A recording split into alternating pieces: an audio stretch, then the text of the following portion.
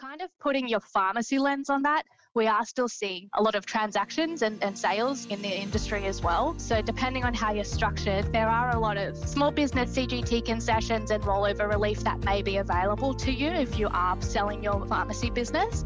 So just keeping in mind that as the ATO are focusing on CGT, really being mindful of going through that proper due diligence process with your accountants and your lawyers, just to make sure that you definitely are eligible to pass any of these relief concessions and you've got all your paperwork ready to go.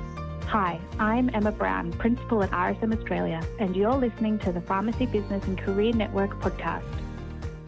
Welcome to the Pharmacy Business and Career Network podcast, brought to you by the Pharmacy Guild of Australia. Focusing on pharmacy management and ownership, the PBCN podcast supports the improvement and growth of your business performance with insights and advice from a range of industry professionals. The PBCN podcast, supporting your journey every step of the way. For today's episode, we're bringing you a helpful and timely session that was presented at a recent PBCN webinar about making sure your pharmacy is prepared for tax season. Emma Brown, Principal at RSM Australia, helps simplify and demystify tax processes to help you maximise returns. Among a myriad of helpful tips and tricks for tax time, Emma also covers areas of focus for the tax office so you can maintain compliance and take advantage of available concessions, as well as some of the implications of 60-day dispensing. The pharmacy team at RSM understand pharmacy business, having worked with hundreds of pharmacy owners to ensure they achieve industry benchmarks. And so, in this episode, let Emma's expertise guide your efforts as you prepare for June 30. Here's Emma's session. A couple of things we're going to focus on today. We're going to touch on the ATO focus areas tonight, what they're looking at end of financial year this year. A quick touch on GST and corporate health programs. Won't spend too much time there. The bulk of the time we want to spend around year-end tax planning. It's that time of year. And then a quick chat on the impact of 60-day dispensing to your pharmacies as well. So as Kian mentioned, we're not specifically focusing on your pharmacy business here. We're kind of looking at the overall picture. So some of you might have, broader structures with personal passive investment side of things, as well as yourselves personally. So a lot of the ATO focus areas this year are more on that personal side of things. So a big focus area is capital gains tax. In particular, the ATO are highlighting disposal of shares, crypto, managed investments and investment properties. So just being mindful that there's a lot of data sharing these days. The ATO can see a lot of the times when you have disposed of things. So making sure that you're including all the proper information in your tax returns, you've got all your documentation on file to support any cost-based information and CGT calculations as well. Kind of putting your pharmacy lens on that, we are still seeing a lot of transactions and sales in the industry as well. So depending on how you're structured, there are a lot of small business CGT concessions and rollover relief that may be available to you if you are selling your pharmacy business. So just keeping in mind that as the ATO are focusing on CGT, really being mindful of going through that proper due diligence process with your accountants and your lawyers, just to make sure that you definitely are eligible to pass any of these relief concessions and you've got all your kind of paperwork ready to go. Other focus areas this year are rental property deductions and work-related deductions. So again, more of a personal lens there.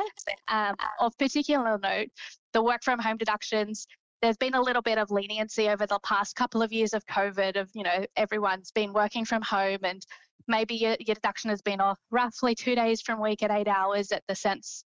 And that's my deduction.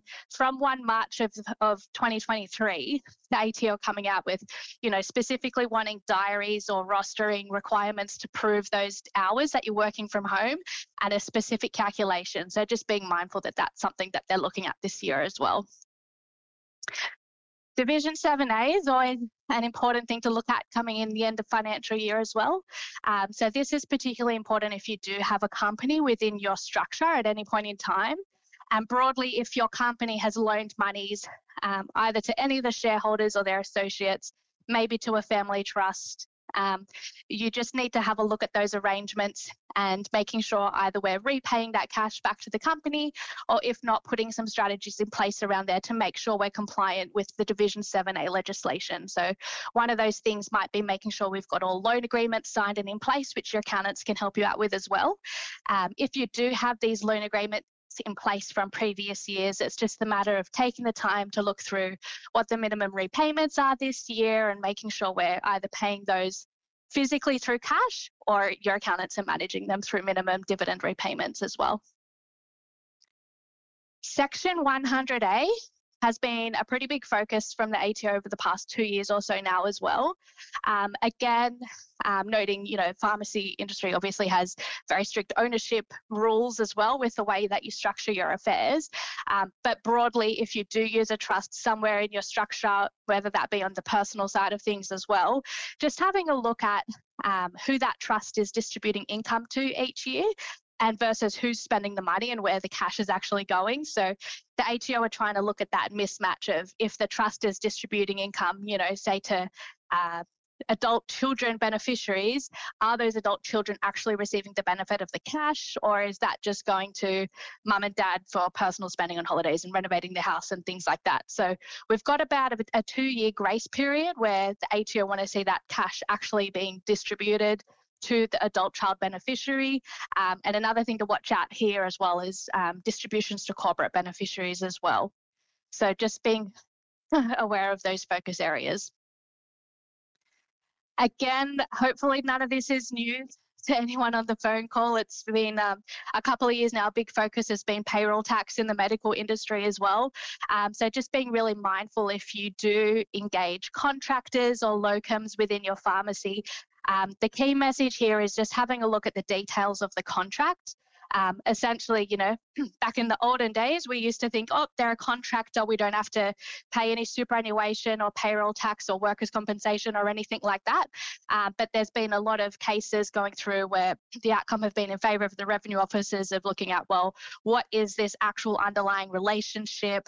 An apple is an apple if this is actually an employee who's primarily working for you and so forth, then they're likely going to be treated as an employee relationship, and all these things you'll be liable for as well. So essentially the rule is, they're in unless they're out, and there's really strict rules on making sure they are out as a contractor. So key message here is just really have a look at the wording of those contracts and chat with your accountants and lawyers if you're unsure. Superannuation here in particular will need to be paid directly to the superannuation fund, not to the contractor or locum and then for them to direct. So just making sure you've got all your T's crossed there. Service entities. So this is a big one in the pharmacy industry as well, and a great method to utilize as well to maximize your tax across the group. But essentially this is where you might have a trading entity where your pharmacy business is run from, and it pays fees to a service entity. And that's a fine strategy to use as long as you're considering the ATO guidelines around comparable rates and the indicative rates and their profits test. So essentially, the ATO have released their guidelines on their acceptable rates for what the markup is on, and it's different depending on whether it's labour or you're having equipment hire, expense payments or rental, and then broadly having a look at no greater than 30% of the combined profits of the trading pharmacy entity and the service entity, of those profits being in the service entity. So if you pass those tests, then you're a low audit risk for the ATO. So again, it's just making sure you've got all your proper work papers there with the calculations to make sure you're keeping everything market rate and not grossly excessive, as the ATO like to call it. Briefly, GST and corporate health programs. Just a flyaway comment here that there is a conception that, health services are GST free. Generally, that might be the case. However, if you do have some kind of contract with a corporate health program, the parties can agree to not treat the supplies as GST free. So you may need to remit GST in your BAS. So again, just a reminder to double check your agreements to make sure that there's no clauses along those lines and you are being compliant with the GST legislation so you don't get caught out there. Jumping into the fun stuff, the tax planning. So this is a great time of year to have a look at, how the business has performed, year to date up to May, and then having an estimate of what we think it's going to look like up until 30th of June. And that gives you a really good idea to kind of plan out what's your tax going to look like, so you can budget that for that with the cash flow, as well as put some strategies in place to minimize that legally as best as possible. Especially in this current environment with all the discussion around 60-day dispensing, it's a really good opportunity as well to think about budgeting for the 2024 year, having a think about how that's going to impact your business, and putting in place some KPIs and benchmarks where we can really track that and make sure we try and keep on top of preparing for those impacts to your business. So some of the considerations that we look at, and again, once you've kind of forecasted your profit for the year and what your tax is going to look like, maybe you've had a really great year and profits higher than usual this year, and you're looking at paying more tax than you usually would. Maybe it's gone the other way. So these are some of the things we can have a think about to try and look at whether we can the timing of when we recognise income and expenses to try and smooth that out for you. So a big one for pharmacy is making sure we conduct a stock take at 30 June every year as a minimum, hopefully more often. Not only does that help you keep on top of, stock wastage, obsolescence and theft and things like that, you're able to account for this at the lower of replacement or cost or market value. So if you can decrease the value of your stock at end of financial year, that'll give you the best tax deduction depending on how you're valuing it. Capital expenditure, so we still have those really amazing provisions in place that the ATO introduced through COVID to have an immediate tax write-off for capital assets brought on rather than depreciating them. So if you were thinking about needing to replace any kind of assets within your pharmacy, whether that be, a POS system for front of sale all the way through to kind of a robot, provided you meet the eligibility requirements, which they're quite generous, turnover of $5 billion, a lot of people are captured, you can claim an immediate tax deduction for that rather than having to capitalize them and only depreciate them over the useful life. So that's a really good opportunity to take advantage of. Superannuation is only tax deductible once it's paid. So an easy one, if you're looking for extra tax deductions and you have the cash flow available, is thinking about bringing forward the payment of your June quarter superannuation to be pre-30 June and making sure that superannuation is received by the super funds as well. And kind of from that personal lens as well, if you want to think about maximising your personal superannuation deductions. So the threshold for individuals is $27,500 that you can get in as a tax deductible super contribution. So having a look at how much you've contributed year to date and whether you want to put some more into superannuation. Timing of expenses and prepayments, they kind of go hand in hand. So again, assuming you're counting on an accruals basis or even a cash basis, thinking about bringing forward kind of expenses if you need some extra deductions this year. And prepayments as well, provided you meet, you have less than $50 million of turnover across your whole group aggregated. If you prepay for services, as long as they fall within that 12-month period, you can claim the tax deduction straight away, as opposed to having to only claim it on a prepayment schedule of, each month. So having a think about what expenses are coming up and whether you can bring anything forward to pay in June. Timing of CGT. So if you have any sales coming up, it's kind of, we're 3 weeks out from 30 June now, having a think about how that impacts you, if you're going to have any capital gains tax to declare in your income, or whether it's worth pushing that into the next financial year if that's allowed, depending on the timing of things as well. So just being mindful of that.